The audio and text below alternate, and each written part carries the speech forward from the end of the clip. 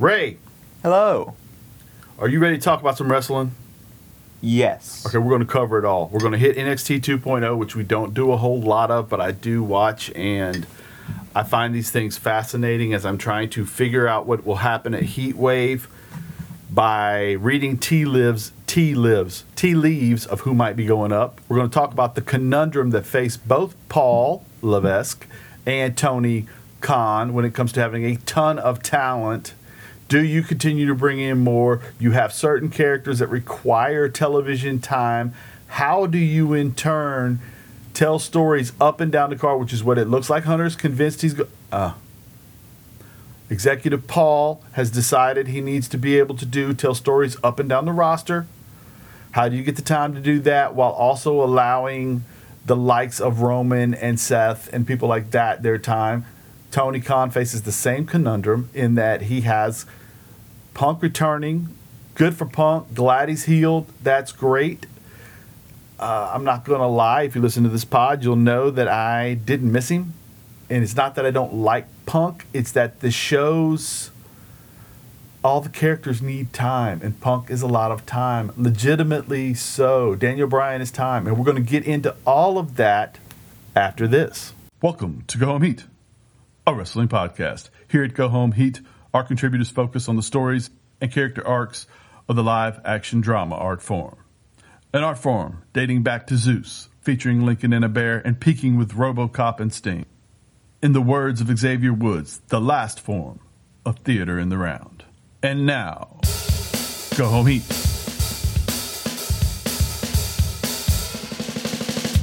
All right, thank you for checking out Go Home Heat. And first off, 2.0. Hunter Paul and his best friend Sean Higginbotham. I'm never really sure if it's bottom or Botham. But Sean HBK-ish. They have a fine line to walk here as they try to give us some of what we got with the black and gold brand and some of what 2.0 was supposed to be as it was delivered. Because they do want stars ready to become whatever they want to ask them to do when they get to the main roster. Yeah. But there will be a huge... I heard Road Dogg say in his podcast last week, I just saw a clip of it, the difference between Hunter and Vince in booking. Vince was never a wrestler. He said it differently. He took a lot more words. But Vince was never a wrestler. Hunter was a wrestler. So no matter how much he believed that you need to stop the television channel when you see my product, he doesn't think that that means that guy has to be 6'5". Wrestling matters, which brings us to Johnny Gargano and the rumors we'll get to later of Sean Higginbotham calling this young man and trying to bring him back into the fold. We both stated that Candice LeRae would be a huge addition to the roster, as would Johnny, but Candice LeRae would be a huge addition to the roster. Yeah. Now, she's also I think Candice LeRae is kind of needed on SmackDown's side specifically. I think somebody like Candice or Sasha, Naomi coming back, maybe even Becky when she gets healed. I think SmackDown really needs like that.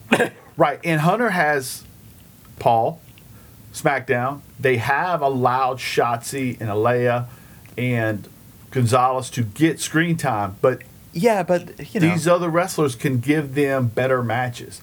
And then Aliyah versus Shotzi's gonna have hits and misses. Yeah, because they're not sloppy. There yet. They're kind of sloppy. They're just not there yet, and that's not like an inherently bad thing. But like, Candice, Naomi, and Sasha. Naomi, and Sasha, smooth. Right. Becky used to be a little sloppy. She's not really. She's not anymore, which tells you that these other girls could wind up being on that level at some point. Yeah. To your point, Candice LeRae makes AEW's division twice as good. So would Naomi or Sasha. But I also thought that about Tony. Right. Well, the problem... we're going to get there. We're going to get there when we're talking about screen time. And no, you're exactly right. Now, let's move into it. Trick Williams and Wesley, they have this really kind of boxing rounds thing, and I didn't know how it would work. I think it did because it really showcased what Trick Williams is. Wesley is a wrestler, and Trick gives up on the boxing pretty early, turns it into shenanigans, cheat fest. He uses a loaded glove to knock Wes crazy, but Wes wins, which allows us to maybe revisit Wes versus Mello, which I think is a great place to be. I think that's a match of the year candidate. I feel like right now Mello is involved in this thing with Giovanni, who, as we knew, as Fabian Eichner, is fantastic. Again, this could be a match of the year thing depending on how it's booked, the talent's there. I love that aspect of it. We talked about how Roddy and Apollo's helping Roddy's crew watch film, and all of a sudden we have Roddy Strong, Apollo Crews hidden in the middle of about 9 hours worth of wrestling television. And it was a burn. It was so good. And they told a great story. They wrestled at a fast pace. Cruz goes over. Roddy's furious. He goes back and he starts yelling at the kids again, who right now are having more success than he's having. And I think that's fascinating because that was a black and gold match hidden in the middle of a 2.0 show. The Zoe match at the end with Jade, again, it was kind of a black and gold style match hidden in the middle of a 2.0 show. Yeah, that match did surprise me. Right, and you have the 2.0 champion. Do we pull the trigger on getting the belt off of her and go back a little bit to the wrestling-centric champion in Mandy? Please take the belt off of Mandy. I think she's held it. Okay, I'm gonna be completely honest. I haven't really watched NXT in too long. I quite like Jade, though. Right, but you watched a little bit with me this week. Yeah, that's besides the point. I haven't really watched it in a while, but pretty much every time I've like kind of tuned in, Mandy was champ. Right. That's just. It doesn't make sense to you. The whole thing with Toxic Attraction, I feel like you could move them up to SmackDown, even if they don't do anything, just to give the SmackDown's women's roster something to do. It would give you a heel faction in the middle of it. It would not be as great as what you get with Bayley and Io and Dakota. No. Even if it like isn't particularly good, like it's giving them something to do. I think it would be, though. I think they would fit in great on a SmackDown. I really do, especially with Mandy getting the help, and then you also have this supposed re-emphasis on the tag team division with Gigi, and I think they would be served well by wrestling better, more veteran competition. Yeah, that's what I think is kind of weird about Mandy moving back to NXT, is that she hasn't really wrestled that differently. She's still kind of Mandy. Right, but she is who she is, and they put her there for a reason, and I don't know that it hasn't worked. The point, though, I think is it time to move on and do something else? I think it probably is, but I don't think they will, because we saw the vignette with Gigi and JC Jane, and I will say a couple things about that. One, it's really hard to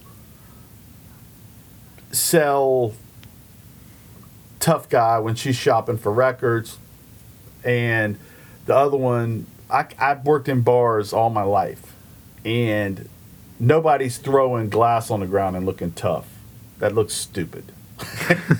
She walked in, had half of one drink, and threw the glass on the ground.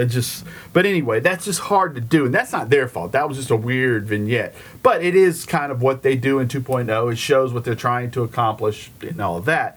Point being, I don't think they did that vignette for Toxic Attraction's tag team to turn right around and move Mandy up. And so I think Zoe loses. Zoe and Nikita being in this tag team tournament also makes me think that Zoe is going to get some time on Raw and I don't think that she's taking her belt to Raw. So I feel like it just doesn't make sense to me that that's what they're doing. I don't think that's what they're doing yet. Now the Mello thing, you have Braun with, as we know him as Devlin. They're calling him McDonough in a match. Does Braun lose I don't think so. I don't think they're ready to bring Braun to the main roster. If you put him on the main roster right now, what would you do with him? Because he needs to be allowed to run over people like a monster when he goes up there. And right now, there's a dearth of talent at the top of the division. I don't know that you want him running over Seth yet. I don't know that you want him running over Drew. You're not going to let him run over Drew. You're not going to let him run over any of these guys that are challenging for these. I just don't see that yet. I think there will come a time where he will come up and get a quick, abbreviated Goldberg-style run and then wind up with a belt on him and then get into something else. But I don't think that time is now or any time this year. I think they allow him to continue to run roughshod over this division. Mello, I don't see losing to Eichner and moving up either. I think it's a status quo type event they're going to have, except for Escobar. Escobar has a meeting with Tony D'Angelo, and a little seed was planted in there as Escobar says, I'll leave NXT if I lose. He says, you can leave, but I get to keep your crew. Wild Mendoza stay with me. That's tricky, and that led me to think that Escobar is losing and going to Monday nights or Friday nights. He has the personality. Nobody dresses better than that dude. He's a very good wrestler. You could stick him into any of the programs. You could put him right in the... Dom is having problems with his dad. He could roll right in and mentor Dom. Or he could go into something on his own, attack one of the mid-carders. I think he can work up there. And I don't think you have to change his character. And I don't think he needs Wild and Mendoza. I think they can stay in NXT and do good work with Tony for a little bit. The other tea leaves thing, when they had WrestleMania intro show from the stadium in California, Escobar was there. So I'm thinking Escobar is going to be on the main roster because he's going to be wrestling at WrestleMania. Now let's move into Raw.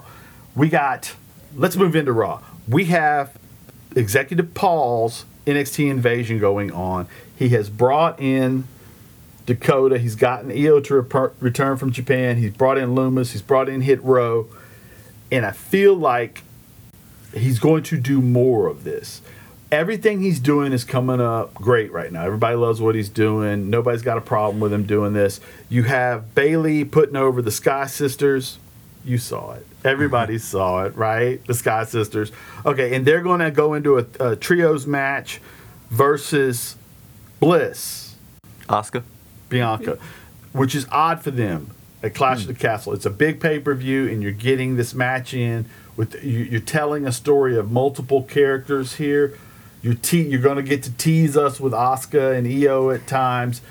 I'm assuming Bliss is going to take the pin here to make this thing go forward a little bit, because it just seems like if anybody else takes the pin, and nothing against Alexa, but Alexa's character can go other places with a loss, whereas Bianca's obviously not going to take the loss. And I don't like Asuka taking the loss because I think we go into some form of Io versus Asuka at some point soon. But the point is, the story's being told throughout the thing. We have Dakota and Io win a match during the show, and I think it went well. The finisher was just as great as I had imagined it would be, with the leader of Team Kick dropping her haluva kick style move, and then Io hitting a moonsault right after that. I thought that was great. Now, we did have a great match with... Again, I don't want to get into bog down in the details, but you had great wrestling. The Miz and AJ went great. We'll get to Seth in a minute, but that was great. We had... Ciampa Bobby. Ciampa Bobby was fantastic. And I love what you're doing there. And Ciampa can break away now from the Miz at some point if he wants to soon. You can have them do a little thing feuding as soon as he's done with AJ. I like what they're doing. You go over to SmackDown. The only thing I really don't love that he's doing right now is the Drew thing, and that's probably more me than them. You had a good match. Moss comes out, helps out, so I don't get to lean on the fact that I'm mad that Drew won a 1-on-2 match because, he had a help there. But anyway, I don't like the champ. I just don't like the champs losing to a non-tag team. But whatever. Point being that everything he's doing is coming up roses right now. But the more people you bring into the mix, the harder it's going to be to tell these stories, because Roman requires a certain amount of time. the Usos require a certain amount of time. But I don't think it hurts it too much right now if he just stands kind of pattish or brings in one or two more guys. Do you think he'll try to bring in somebody with big money, or do you think he'll stay with this little pattern of a handful of NXT guys and it'll be fine? Do you consider like Johnny to be big money? No. I don't think Johnny Gargano's a huge signing. But I do think he's in a... No. I don't think you're breaking the bank signing Johnny Gargano. I don't think... Yeah, you don't think that Johnny would like require... You don't think he would ask for a lot of money? Yeah, but I think a lot of money to Johnny Gargano is not a lot of money to Bill Goldberg. Yeah. You know what I mean? Like, I think that Goldberg for 4 matches in a year is probably the same price as 5 ex-NXT guys that were in the Indies. And I think that may be a part of it. I think one way you could offset the costs of... One way to offset the cost of all these NXT, like a Loomis and a Hit Row. Yeah. And, hey, great Hit Row is back. It's a shame that Swerve left and it signed somewhere else. By the same token, though, this gives these guys a chance to shine without Swerve and his uber personality being over the top of it. I like them coming back. I like the fact that hopefully we can get into a tag division and kind of have some people sink their teeth into it. Los Lotharios had a role the other day on the show, and it wasn't just they mixed it up with the male models thing, and they came in and they said, hey, if you're looking for somebody that looks good, you might want to look into us, and then Max Dupree or whatever they're calling our man Eli Drake. Comes over and he's like, look, I'm not looking at anything with you. And they're like, we weren't actually talking to you. We were talking to the female that is working with you. We'd like maybe she should be promoting people by herself. Maybe she should have a more prominent role.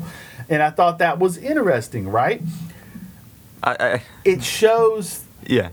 We go back to that Attitude Era thing of everybody has a program you're in, and it's your job to sell it. And if you can't sell it, then you don't get the next program, but you get a shot. Yeah. Right? And I think that's where we're going here. Going into the finish of what we're going to talk about with... Talk about Scarlett with Karrion? I love the Karrion Kross with Scarlett. I love them getting in the middle of all of this. I love the presentation. They have managed to get me interested in Karrion Kross again, which I didn't know if I could do that in this company.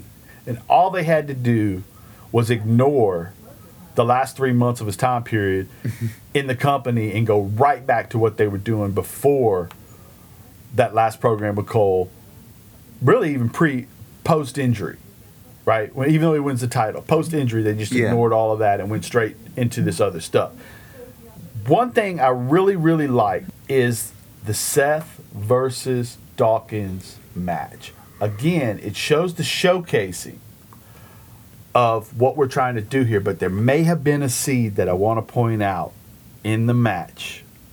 But first, we're getting to Riddle. What's Seth going to do post-Riddle? We don't know yet.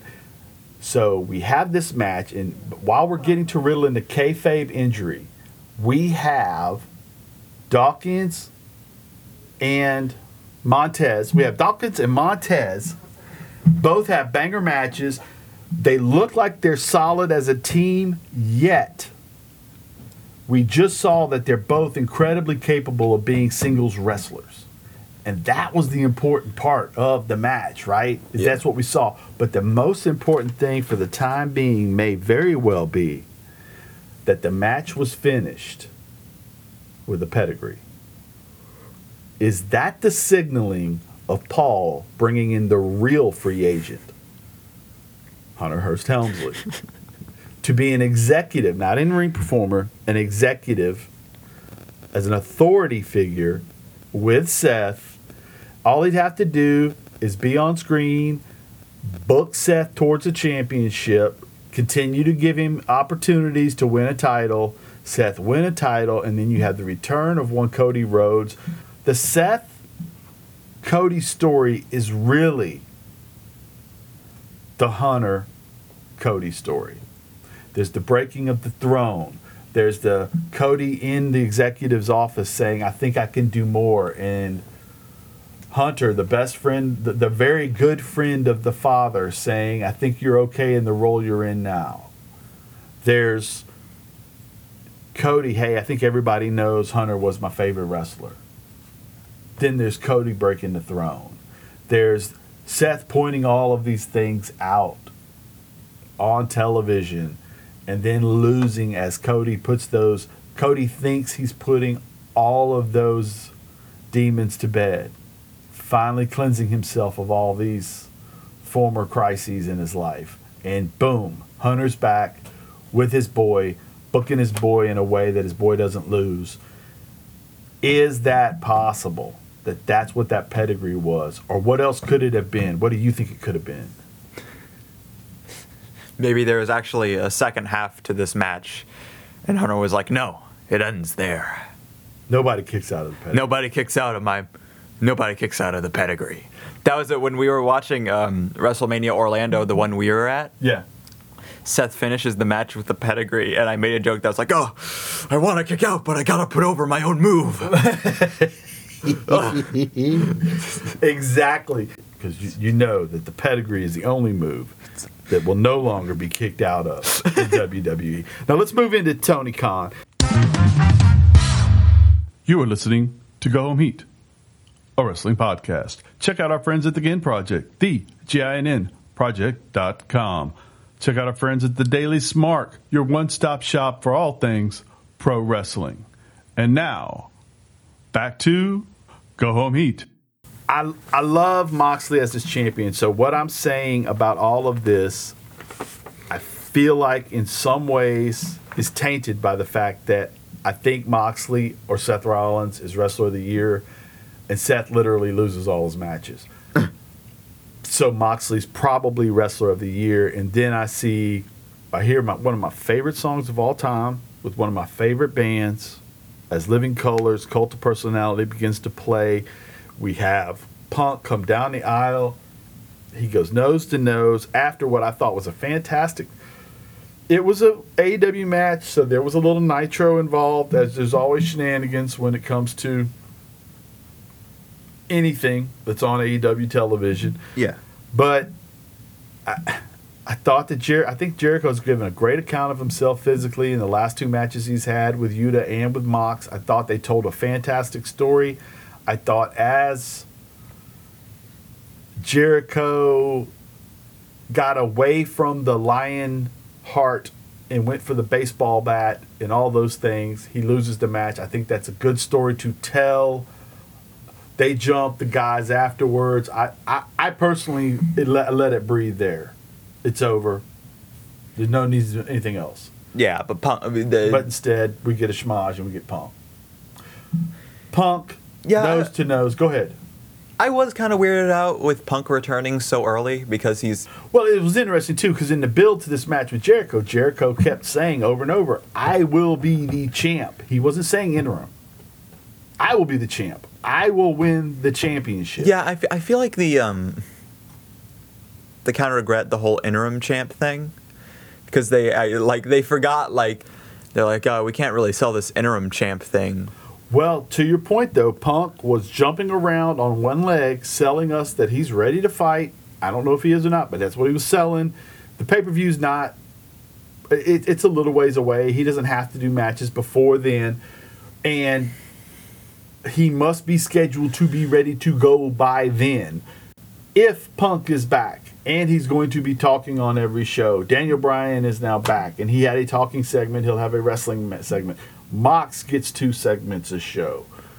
It becomes harder and harder to, if you think of it like this, it's math, right? You have 180 minutes, 3 hours that you're on TV with your shows.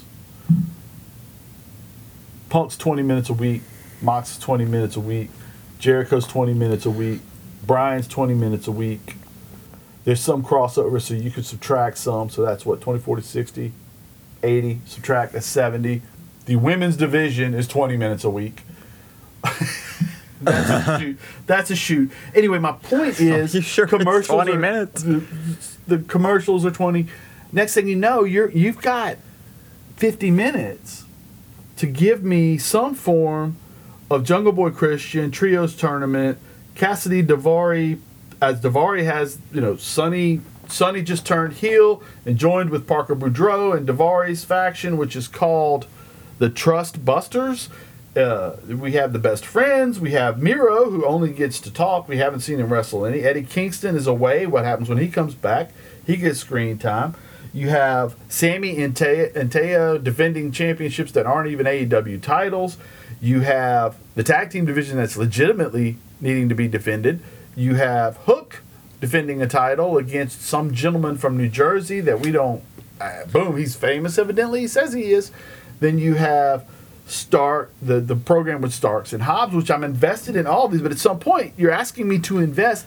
The Ass Boys...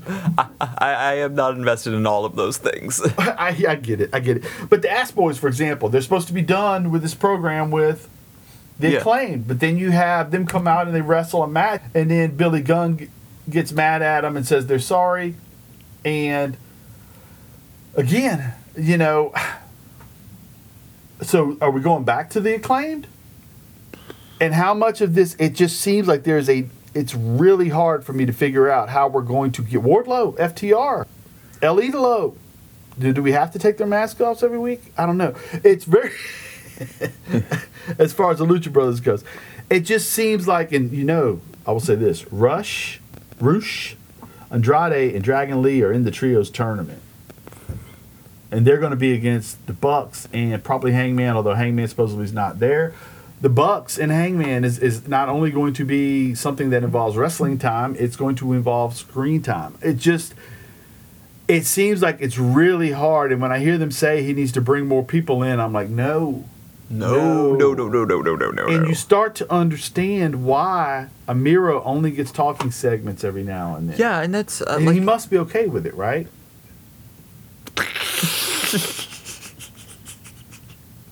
Yeah, Miro's totally okay with it. With just being okay. Well, no, Miro, people talk about how Miro, both Miro and Andrade have tweets saying that they were treated better in WWE. I think they liked the tweets. They didn't say them though, right? No. Okay. They didn't say anything. They just liked the tweets. Right.